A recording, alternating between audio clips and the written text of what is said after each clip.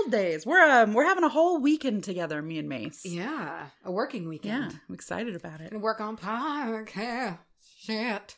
Work on parky shit. We've had quite the night. So far, so good. I've enjoyed it. We've listened to a lot of old country. Yeah, like 80s and 90s country music. Yeah. A lot of it. Yeah. We bought snacks for the weekend. We sure did. We were moderately healthy. Yeah, because usually I'm sure that everyone's gathered that anytime we record, that's like cheat night deluxe, you know? But it's like, since we're spending the whole weekend working, we're like, okay, well, we can't do that. So no, we'll die. Got snacks that aren't going to give us a coronary. And something else very exciting happened tonight. Oh my God. We never want to like assume someone's going to do this for us. Yeah. You know, it's like a dream. It's really. just like, oh boy, if this ever happened. But for the first time ever tonight, someone has made fan art. And it's so cute. It's the cutest thing. It's by Miss Jenny Jacqueline. Who is excellent. Oh my gosh. We were creeping her work, and she is so super good. stylistic and talented. Like, we're just going to blow it up and stick it on our houses. Everything. I'm going to tattoo it on my body. I love it. She fucking nailed this drawing. Everything from Macy's jogger pants. Crop top and almost harem pants. Crop top, harem pants. And she's literally, herbs are materializing out of her hands. Yeah, I'm like throwing leaves. Into the air. It's wonderful. And she's got my big fucking hair. And the first thing I shouted to Macy when I saw this after was, oh my God, someone drew us, was, I'm in all black. Yeah, and you're in like this gauzy black long skirt. It's so good. So we're back again this week in the Murderworth studio. Guys, if you didn't listen to our last episode, like, we had a fucking ball listening to that one. I have listened to it a couple times, honestly, just because I was just like, what on earth? It's probably my favorite one within recent history that we've done. Yeah, it was mine too. It was just fun. It was a lot of good times. What are we talking about today? Okay, here's the thing. In the here and now. This is something that I have been like, you know, when something comes to your attention and then you see it everywhere. Oh, yeah. I can't remember what that's called. Confirmation bias. Yeah. And it's like, so that happened, but it's also something that it's like the moment I've been seeing it, I'm just immensely interested in it. However, it's accidentally kind of similar to Jasmine, which I know I just did, but it's still very different. Is this another installment of Macy's Little Hornies? Not quite. So this does kind of keep love in the air, but it's much more... I'll get to that. But it's different from Jasmine, okay? But it's still a nice, heady floral scent. And I didn't really know because it's something I didn't know much about, I thought. Oh. I'm going to be talking about Ylang. So, you know, we do topics every single week, and they're always interesting. But you know when you hit one that just, like, you're captivated? It piques a personal interest. Yeah, and so this one really did for me. Yeah. It's just very interesting, and I end on, like, a very interesting historical thing about it that's not necessarily witchy, but I read it and was just like, whoa. So I'm excited. You turned into Gandalf? I did, yeah. Whoa. So I'm super excited about it. I'm also excited to hear your story because you've been talking to me about it for days, saying how excited you are to tell me this wild ass story. I am bursting at the seams for today's episode. I Marco'd Macy, told her, this is bananas. The story I have today is fucking bananas, and I'm ready for it. Yeah, and you were just like, I just want to tell it to you. It's all I want to do is tell it. I did at several points, like during researching it, I would like call my mom or I'd come out to the living room and hang out with Clark for a bit. And I had to stop myself from telling this story. Yeah. Like it was wonderful. And, so today I'm doing another installment of the Gods and Goddess series. Oh. And, we've done 2 goddesses in a row. So I'm going with a god, and I wanted to stick with a spring theme, which was really hard. So much of this part of the year it's very feminine in nature. Yeah. So there's a lot of goddesses. It's the goddess time of the year right now. The only god that I saw, I mean, I saw a few, but the most popular one I saw was the Green Man. Yeah. Which has already we been already done. done that. I'm actually going to be talking about an Egyptian god. Oh. And Egyptian gods and goddesses fascinate me like almost no other thing in the world. Are you talking about Horus? No. But he ties in. And I have a whole separate page with phonetics, but I'm going to adopt the practice of take it and run with it. So I'm talking about Osiris. Oh, yeah! Cool! I'm excited! And this story is bonkers. I'm excited. This is going to be fun. I feel extra witchy after seeing us drawn. I know. Oh my God. And our little conical hats. Yes! I love it. All right, dude. I think I'm going to dive on in. Dive it in. I love it. I'm ready. I've been so excited to tell you this since this morning. And there's just some cool shit in here. You know, it's one to where there's a legend, and then there's history. Ooh. And it's just like a good old mix. Spicy. Yeah. It's like a salad. You know. Oh, that spicy salad. Oh my God. Okay, so Ylang. I'm going to throw you with some, just some plant information. Throw me some plant. I'm going to throw it at you. Right in my face. All right, so its name, scientific name, is Kananga odorata. Odorata. Yeah, no, this whole thing's all about scent. It's also known as the Kananga tree. Oh. It's native to the Philippines, India, Indochina, Malaysia, Indonesia, Queensland, Australia. Oh. So that's kind of where it goes. It likes the warm, kind of moist tropical climates. Moist. The Kananga tree produces these very ridiculous flowers. They're really interesting. So they're about 2 inches long. So they're pretty big flowers. And they look like, so say that you open a banana peel, but you split the things you opened in half. So there's 8 big long yellow things. Oh. It's interesting. And it's bright ass yellow. Yeah. And the flowers are called Ylang. So this is really all about the flowers. And so the tree at times, because of that, is called the Ylang tree. Okay. Even though it is the Kananga tree.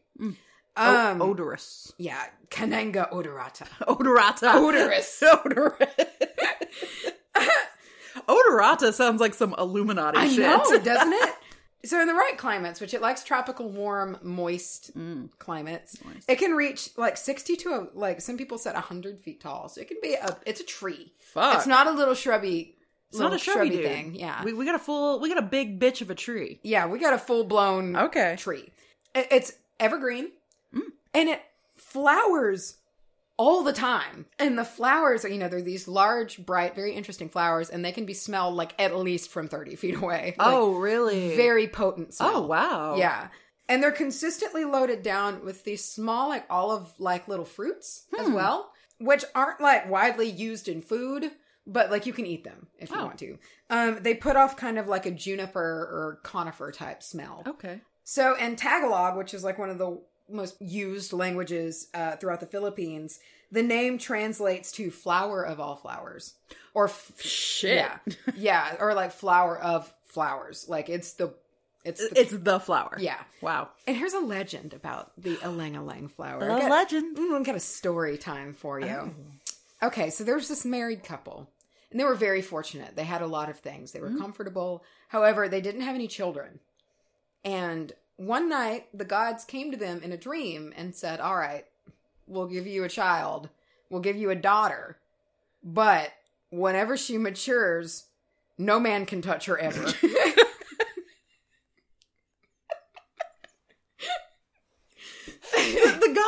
The gods always have the weirdest stipulations. Yeah, it's the catches are always oh. What? Why? So they named the girl Ylang, which means flower. And she grew, of course, to be just a real knockout. Oh, yeah. Just a perfect 10, She had a ton of suitors, but her parents had to basically guard her because due to her fucking rules, she can't touch a person, a male. Okay. Once she matured. And so she's matured now, and if a man touches her, that apparently something happens. The god said, don't do that. So one day, her parents were not home, and she went out to the garden to pick some flowers. Oh, shit. Well, up walks up this like young man who's just long been in love with her. He's been watching. Yeah, I know. Like his whole parents are gone. And I picture him as like, you know, in the original Halloween when he's leaning behind the hedges in this garden, he's just watching. Ew.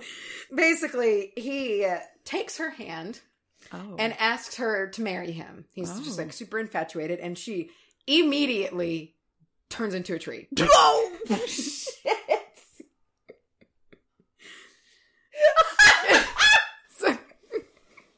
Oh, shit. Yeah. And when, you know, remember her name was Ylang. Ylang. Yeah. And when she turned into it, you know, she turned into this tree with these highly fragrant flowers, and he then shouted, Ylang! Ylang! And it says that to this day he still does. From now until eternity. Still just shout, Ylang! Yeah.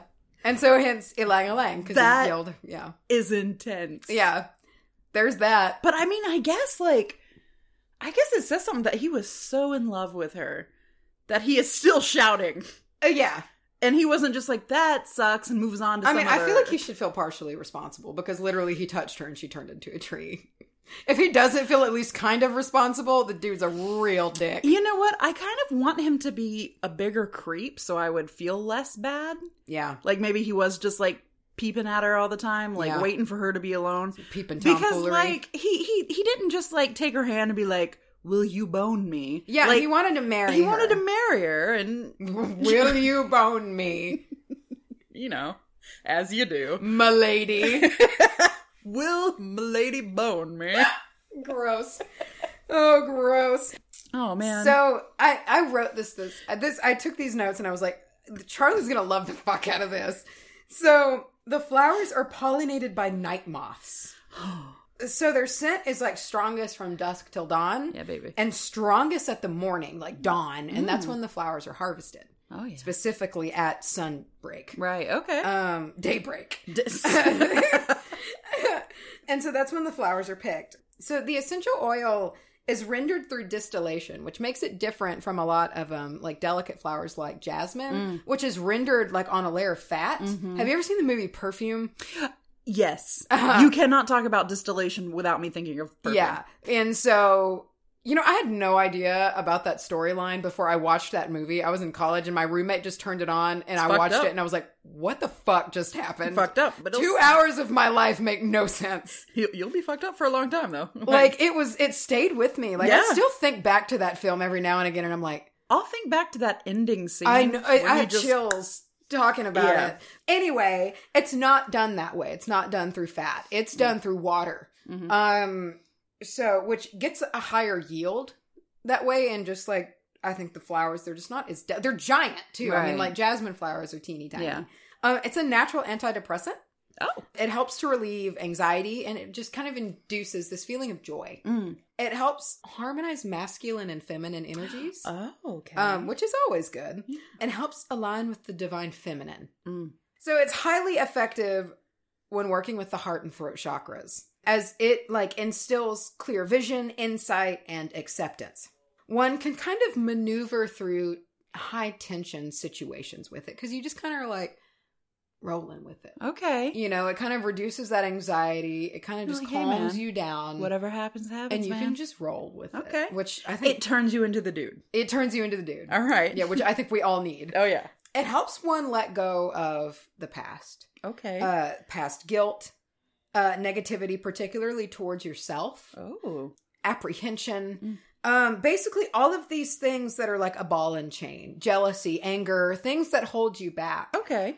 And so this oil is all about moving forward. It's all about breaking free of shackles and moving forward. Yeah. It helps really well for confidence, sexual insecurity, particularly with women. See, and that's what I have always heard about this oil or this plant and however it's used, is I heard it was a very like it helped reduce frigidness. Yeah, pretty much. Like the anxiety. Yeah. If you feel uncomfortable trying new things or whatever, it's kind of supposed to help you just be like, fuck it. I'm the dude. I'm just gonna do it. Yeah.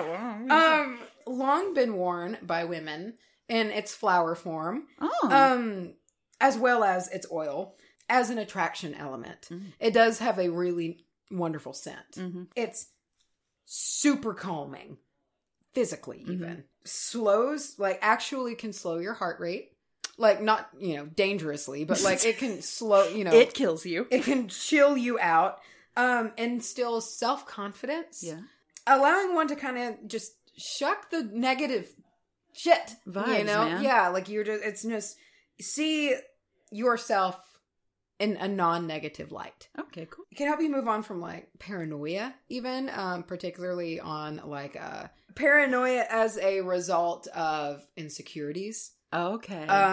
Things like that. And can kind of help you, it just, once you can compartmentalize and file those things away, you can kind of go on your path to betterment, and it's kind of a tool for that, just to help you kind of be like, all right, I'm going to work through this. I'm going to quit doing this.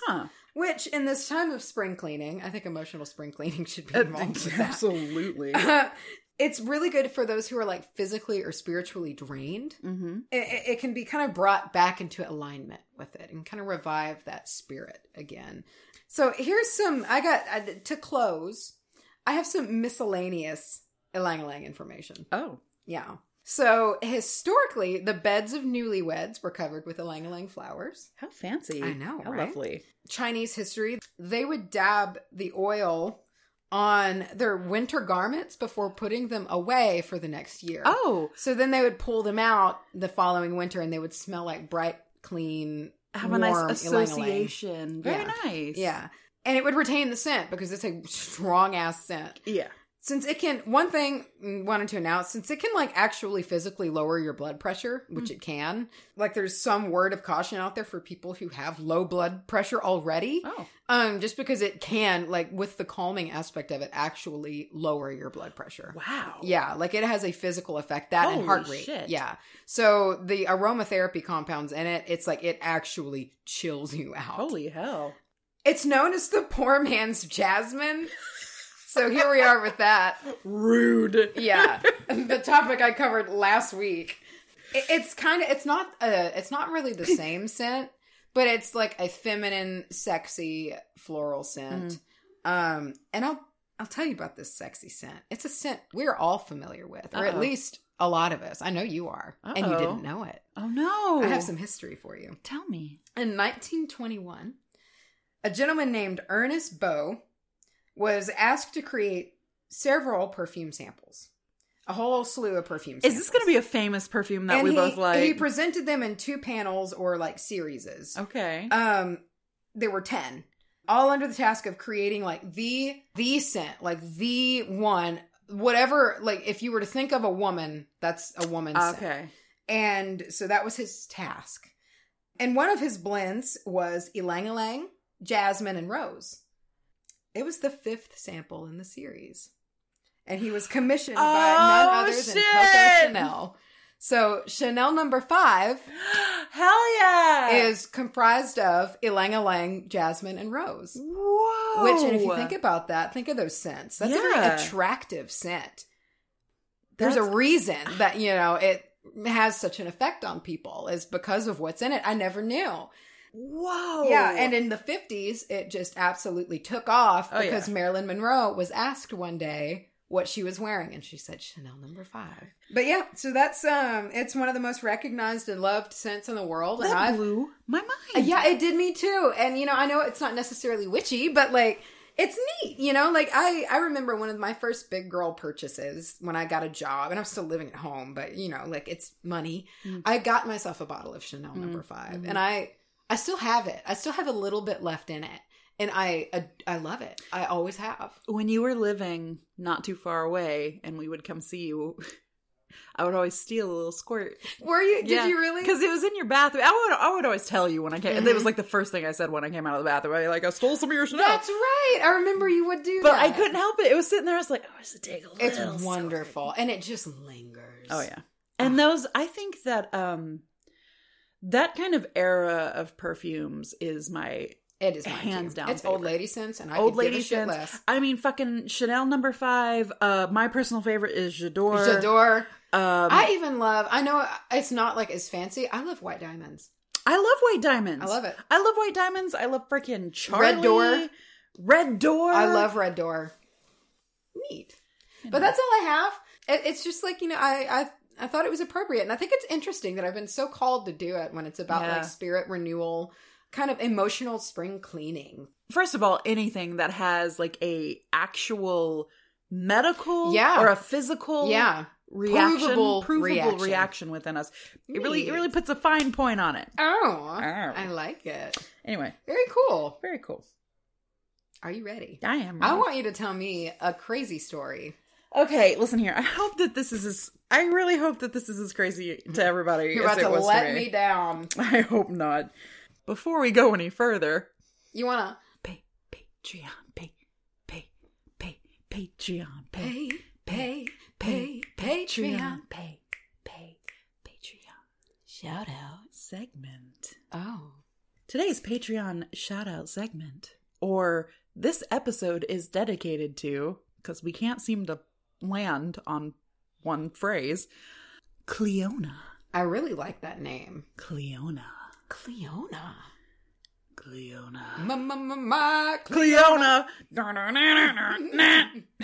Fucking hate that song. I don't like it either.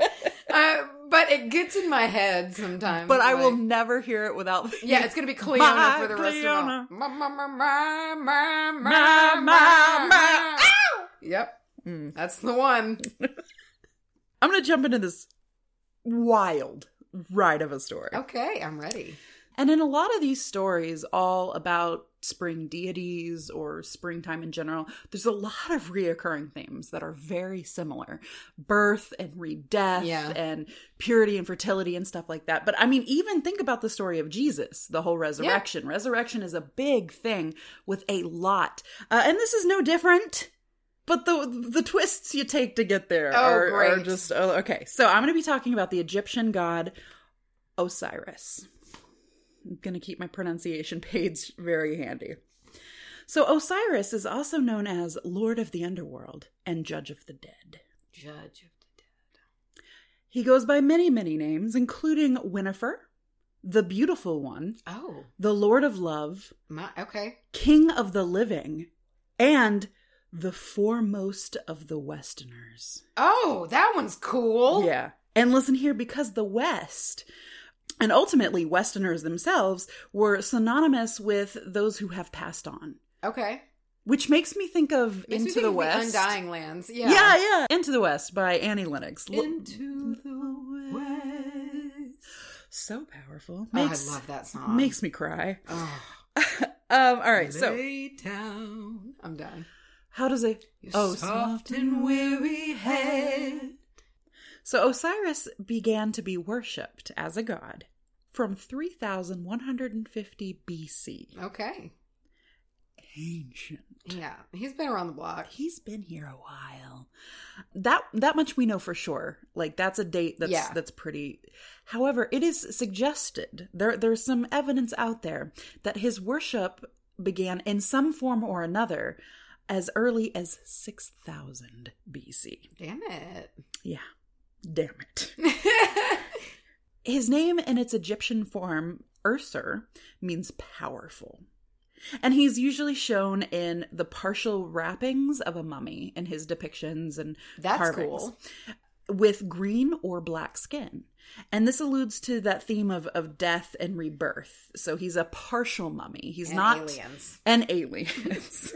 He's not fully dead. He's not fully alive. He's a partial mummy. And the green and the black skin allude to the fertility theme. Macy's burning. Oh, get us some ASMR. I'm trying. Oh, baby. Got some cedar action going. I'm just trying not to burn your house down. I appreciate that. So the green and the black... And the way he's shown with green or black skin, it represents the fertility theme and the fertility of the Nile River. Oh, neat. The mud. Oh, cool. Yeah, so it's that green, and it's really like that algae dark mud. I can picture the color. Just, that you know exactly that color of really rich mud bank. Yeah. So already, just in the way that he's depicted, we're already seeing those themes of spring, fertility, and rebirth and everything, which is just, it's almost heavy-handed. Yeah. In all of these stories. So despite being a god of the dead, and a ruler of the underworld, he was a gentle and fair god. Oh, nice. That's refreshing. Yeah, he wasn't like a Hades. Yeah. He was very kind and super generous. There's depictions of him being terrifying at times, sending demons to drag people to the underworld, but those are few and far between. So he just had like a bad day. Exactly. Yeah. Like most of these gods and goddesses, you're not going to find you're going to be hard pressed to find one that's like super good, chill all the time. Yeah. And it reminds me a little bit of the story of Caradwyn. Yeah. Like she's always, and she's nice and she is cooking shit up in her cauldron, but she might chase you down and swallow you for small beefs. They're like like chaotic neutral. Yeah. It's like you might get a warning from your friends when you meet him for the first time. Like, hey, he's normally a chill dude, but don't fuck up. Yeah.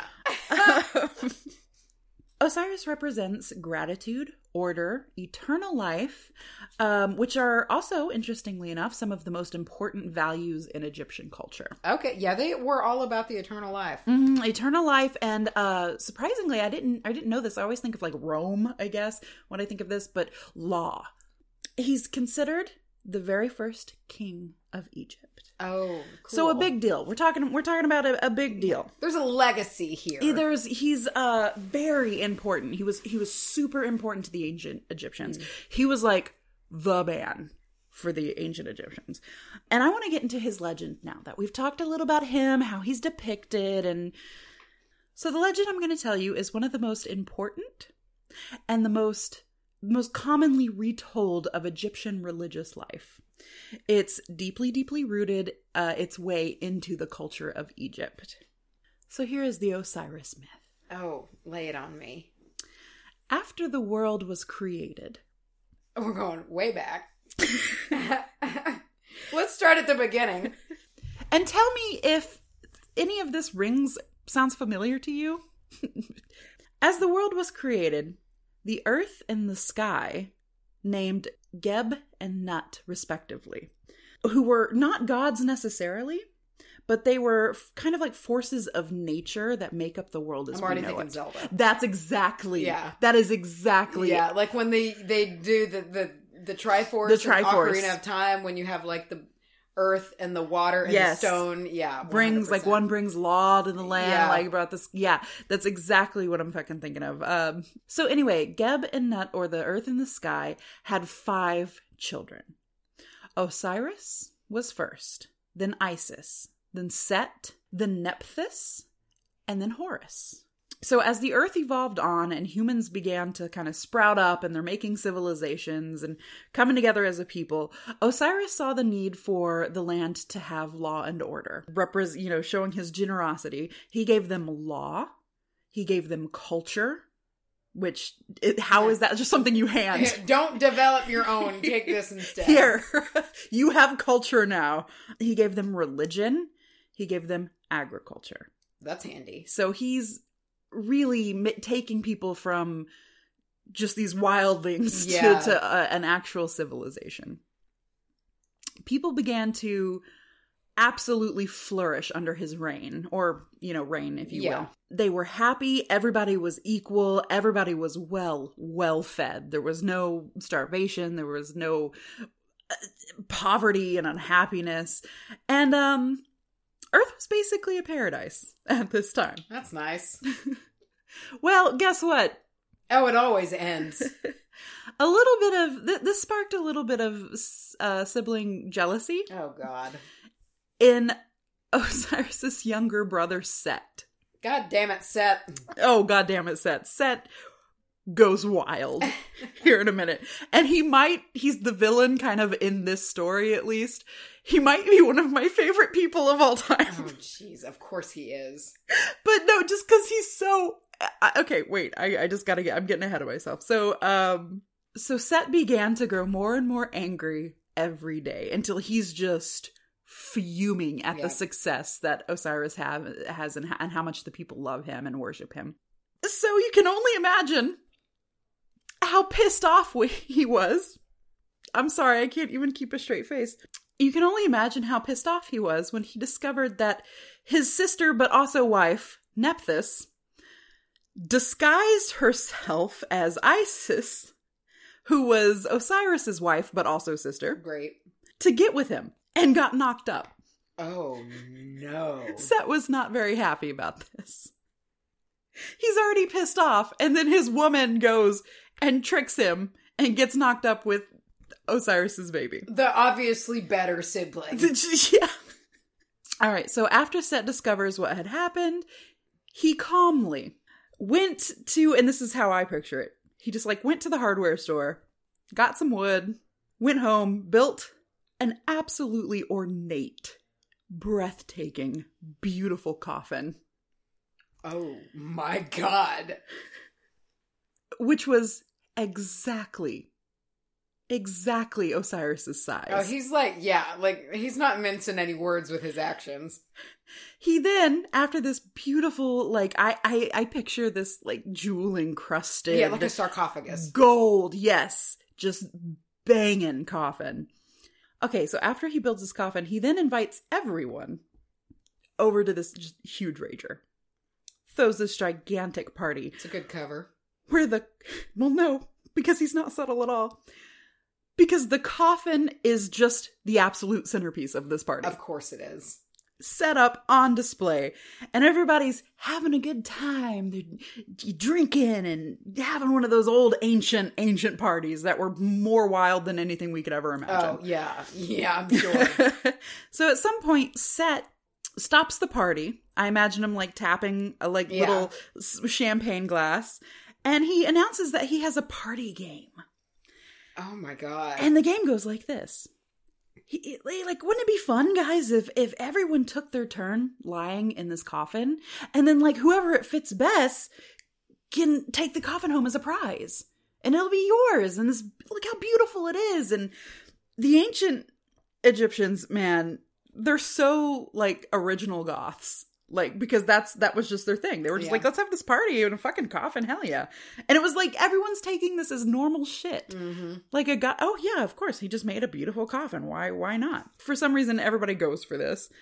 And everyone lines up and they start taking their turns lying down in it. So everyone's trying their luck with this beautiful coffin, and when it comes up to Osiris's turn, he kind of lumbers in and gets into it, and like a cartoony villain, Set like slams the lid of it down and fixes it closed. I gotta ask. Yes. Does Osiris know that he knocked up his brother's, sister's, wife's, husband's? I am not sure. Okay. I am not completely sure. I like to imagine, I don't know, but I like to imagine he does. And he's just like at the party, just like... And he's just like, yeah. Yeah, well, man. see, the thing is, she came to him disguised as... You know, I don't think he would have known it in the act, but... I wonder if he would have been like when he found out. When he found out, he's like, yeah, that was me. So Set slams the coffin down and fixes it shut. And again, just my imagination with this story is going wild. I'm just picturing, like, you know, like at Bugs Bunny-esque, like he starts like in double time, immediately just starts like hammering the nails in, you know, and like he's like lifting off the ground. He hammers it all shut. He picks this coffin up and he just chunks it into the Nile. Just fucking throws it into the Nile. The coffin just kind of starts to sail away. He's now trapped in this coffin. He's being ushered down the Nile until it kind of banks up against a tree. And it's this huge tamarisk tree. And it begins to grow around the coffin. Wow. You know how you'll see like old bikes and stuff stuck in trees? Yeah. It starts to do he's that. A god, so I mean, it's not like he's gonna die, I guess, in this coffin. Here's the thing. It's completely stuck in this tree, and he's just Set knew it was there. He was just watching it, being like, "I know you're in there alive, like you rat bastard." And so only when and of course things work out this way. Only when it's unseeable. Like nobody happened upon it when it's half sticking out of the tree, and they're like, "Hey, look at this coffin." He's completely swallowed up by the tree, and then the king of Byblos comes by, Melkander, and his wife Astarte. Come walking by, and they fall in love with this tree. It's emitting this like sweet scent, and it's huge and beautiful. And he's a king, you know, and he just orders somebody to chop it down. This tree. Give me this tree. He orders it chopped down, taken back to his palace, where it is made into a pillar for his royal court to admire. So, yeah. And the whole time, nobody, like, accidentally cuts into the coffin and finds him. He's now trapped in a decorative pillar. That's frustrating. In a king's house, and nobody knows he's there. That's maddening. Yeah, and what's even more is it's kind of ironic that he's the one who brought the idea of law and kingship and stuff like that to the land, and now he's trapped inside of this thing he's created. He stays in that coffin until he dies. And like you said, he's a god. Imagine how long it takes to kill a god. That sucks. He has been in this coffin for... How long does it take a huge tree to do that? I mean, hundreds upon hundreds of years. I was thinking, yeah, like at least 100 years. At least. So in the meantime, Osiris's wife, but also sister, Isis, has been searching for him high and low. And the whole time she's dressed herself up as an elderly woman, I guess so she can walk among the people and find things out. And she's not just like, I'm a goddess, you know. And she eventually makes her way to Byblos. And she's seen one night, she just gets frustrated and she's on the bank of the Nile and she's sobbing and she's just like wailing for her lost husband. It's been, I guess, and he's hundreds in a of years. Goddamn pillar somewhere. He's in a pillar, but she's in the same place now. She's in Byblos now. And she's just wailing and crying on the bank, the shore bank. And a young woman was actually nearby bathing in the river. The young woman took pity on this crying old woman, so she thought, and invited her to the palace because this young woman happened to be like a maid at the palace. Okay. Isis accepts and she goes with there, and while she's there in her time here at the palace, because she of course kind of talks her way into staying there, she becomes like a nursemaid for the king and queen's young sons. And her time there, being just a sharp as a whip, she figures out what's going on. I don't know how. God sense. Maybe she knows she's close or something. And she decides to take the youngest son of the king and queen and puts on this big show of attempting to make this kid immortal by bathing him in fire. That seems like the reverse of the dunk witch test. I'm going to make you immortal by fire. The queen sees her trying to bathe her son in fire, and she flips out, as you do. Isis then reveals herself to be the goddess. The queen pleads with her, and she says, please spare me, spare my child, and if you do that, you can have anything you want from us. Which, she's a goddess. I don't understand why she didn't just take it. And she had to put on this big scary show. I guess it's more dramatic. She seems like maybe she's a little dramatic. As a fair for She's drama. got a little, and as soon as she's like, if you stop, you can have whatever you want from us. She's like, oh, okay, cool. Well, I'll stop. Give me that pillar. I want that pillar. And they're like, yes, take it. Go. And they give her this pillar and they kick her the fuck out. Wow. So Isis takes this giant pillar and just hauls it away from the kingdom, cuts it open, finds Osiris's body inside of it, which, I mean, this whole story... After all of that time, that would suck. Jesus. This paints her as the most bad bitch. I mean, she is so cool, and it gets even better.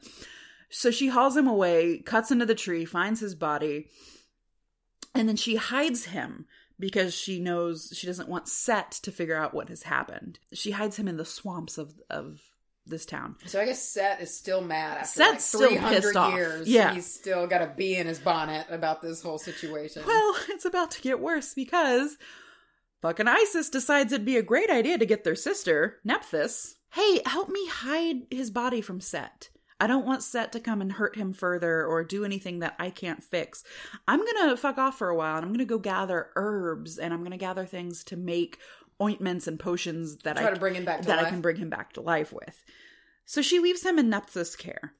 However... Yeah, that's not the smartest decision. No, it's not. Because pretty quickly, Set persuades Nephthys to tell him what's going on. Great. You picked the worst person to do there's this. Old beefs here. And he immediately gets her to tell him what's going on. So he goes to his brother's body that was not guarded at all by Nephthys. I'm sure it wasn't. There was like fucking Snow White just like propped up somewhere in the woods. Yeah, just there. And she's sitting there with like a neon sign like, here he is.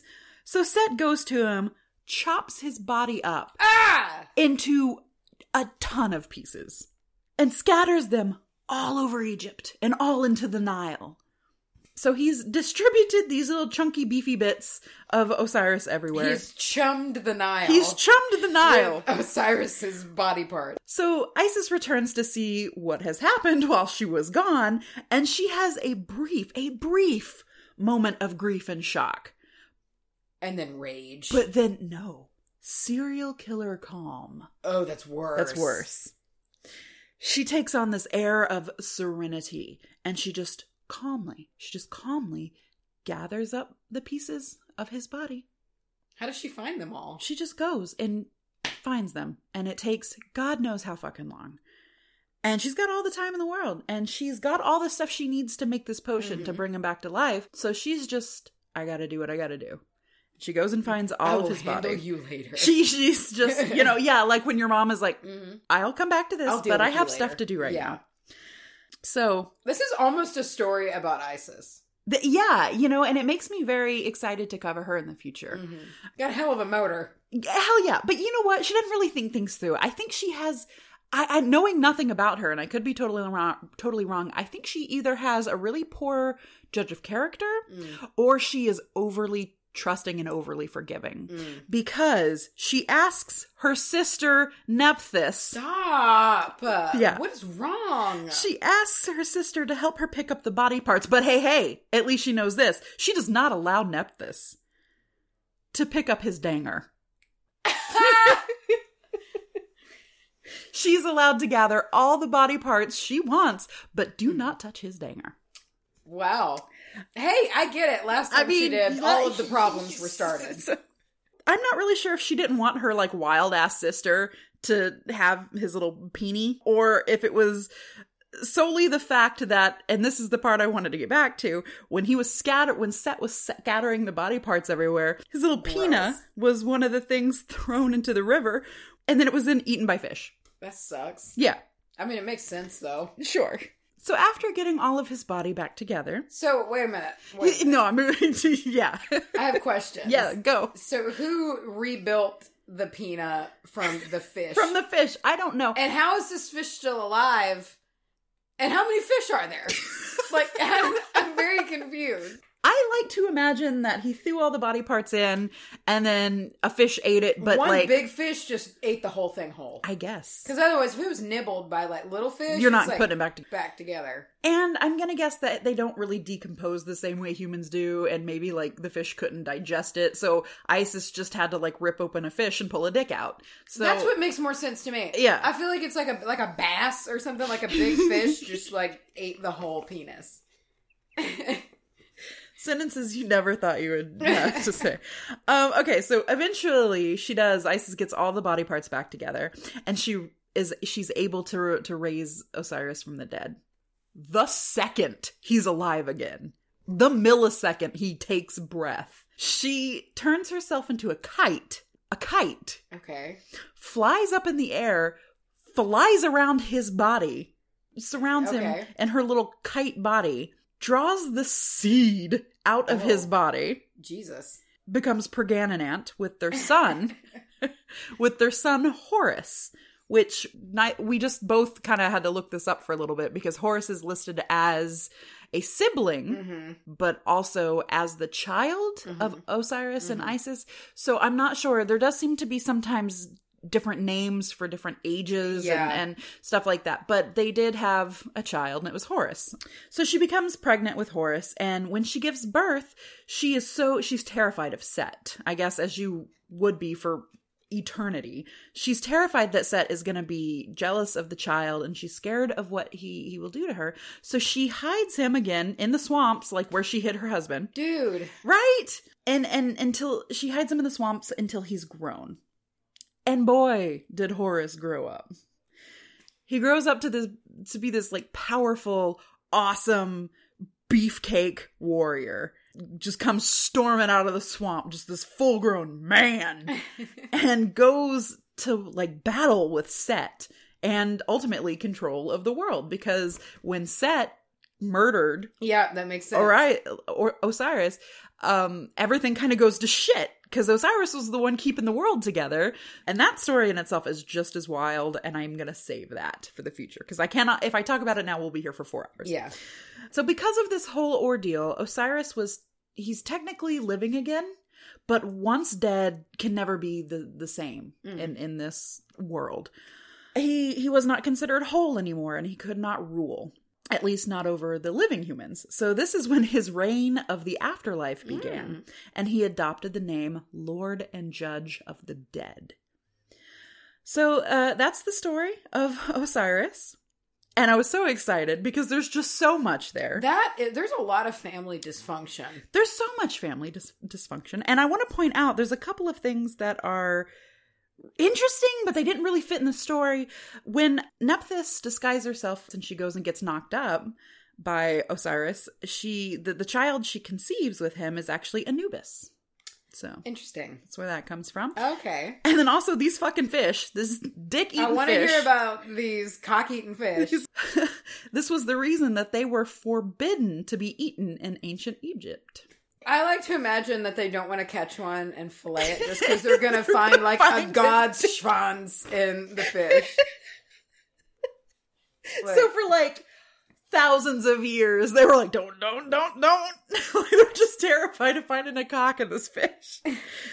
So Osiris, going back to outside of his legend and just kind of about him as a god, he's tied to the mythical bird, the Bennu, which is the inspiration for the phoenix in Greek mythology.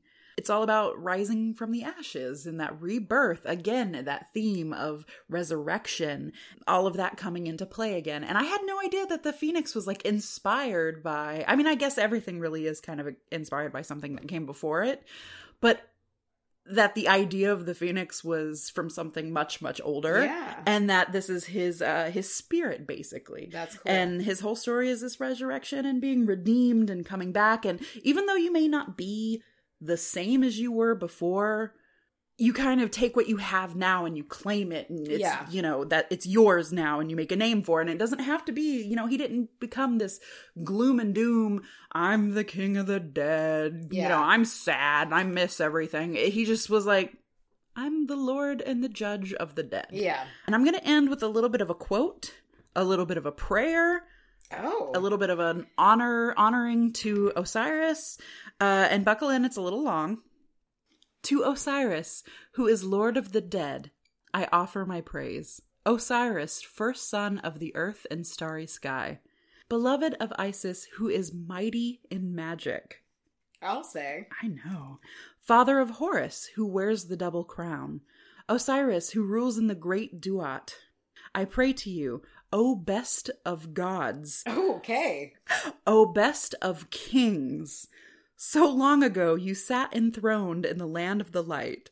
So long ago you fell into the blessed Nile, were immersed and torn into many parts. Oh, yeah. So long ago did Isis and Nephthys gather you together again and return you to your breath. And yet once dead, so you must remain in the underworld. Osiris, bearer of the crook and the flail, well honored, in Abdos and in Bersis, Lord of the Black Land, I pray to you, I honor you in all ways. Wow. Is that not fucking cool? That's a hell of a prayer. So that's a little, if you do feel like this resonates with you and this theme of resurrection, especially in this time, like maybe you do need to call on a little bit of that coming back to life energy, and maybe that little prayer can help you kind of focus up a little bit on it and bring him into your world a little bit. I'm sure he'd be happy to be there. I'm sure he'd be happy to be anywhere that's not like inside of a fish or in a coffin for hundreds of years in a tree or a pillar. It's a weird story. I like it though. Wow. My favorite part is the balls on set. Yeah. To throw this party and basically just murder your brother in front of everybody. You know who I'm like picturing?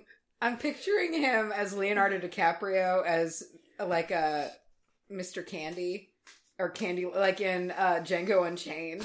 Like, like weirdly cheery kind of, and like he's all dappered up and he's having this party and then he just fucking snaps. Yeah. So, like, and he's just a but like still somehow charismatic. Yeah, it's like, that's who I'm picturing. I'm picturing like... That's kind of perfect. What was him? Calvin Candy? Whatever his name is. Yeah, that's who I'm picturing. Ooh, and those teeth. Mm-hmm. Oh boy.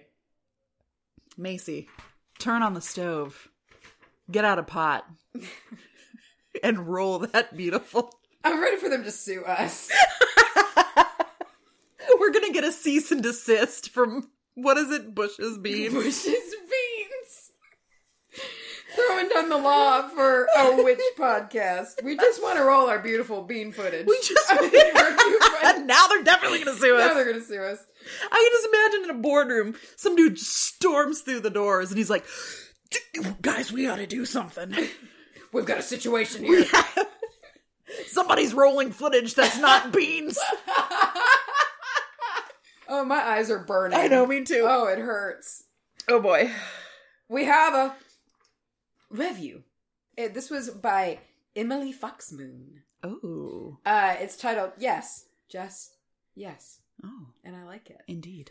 I've been trying for so long to find something informative about witchcraft that doesn't sound like they're forcing something they don't believe. This is that place. Hilarious and informative. I can't stop listening. Thank you. Well, thank you. That means so much.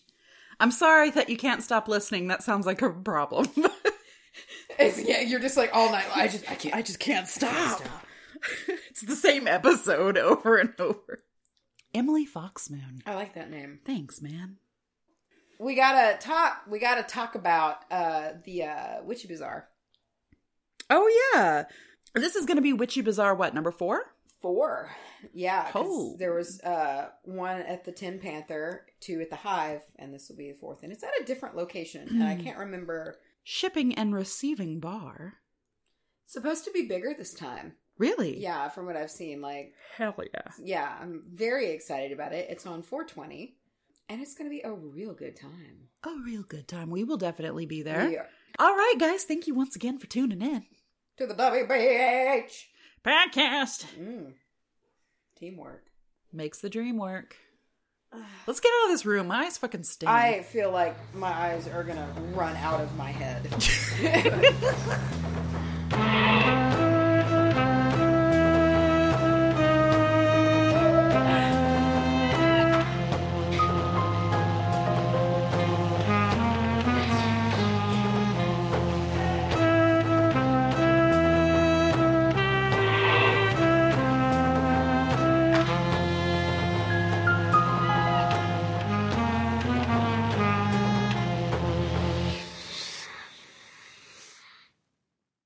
We run out of tequila for our margarita.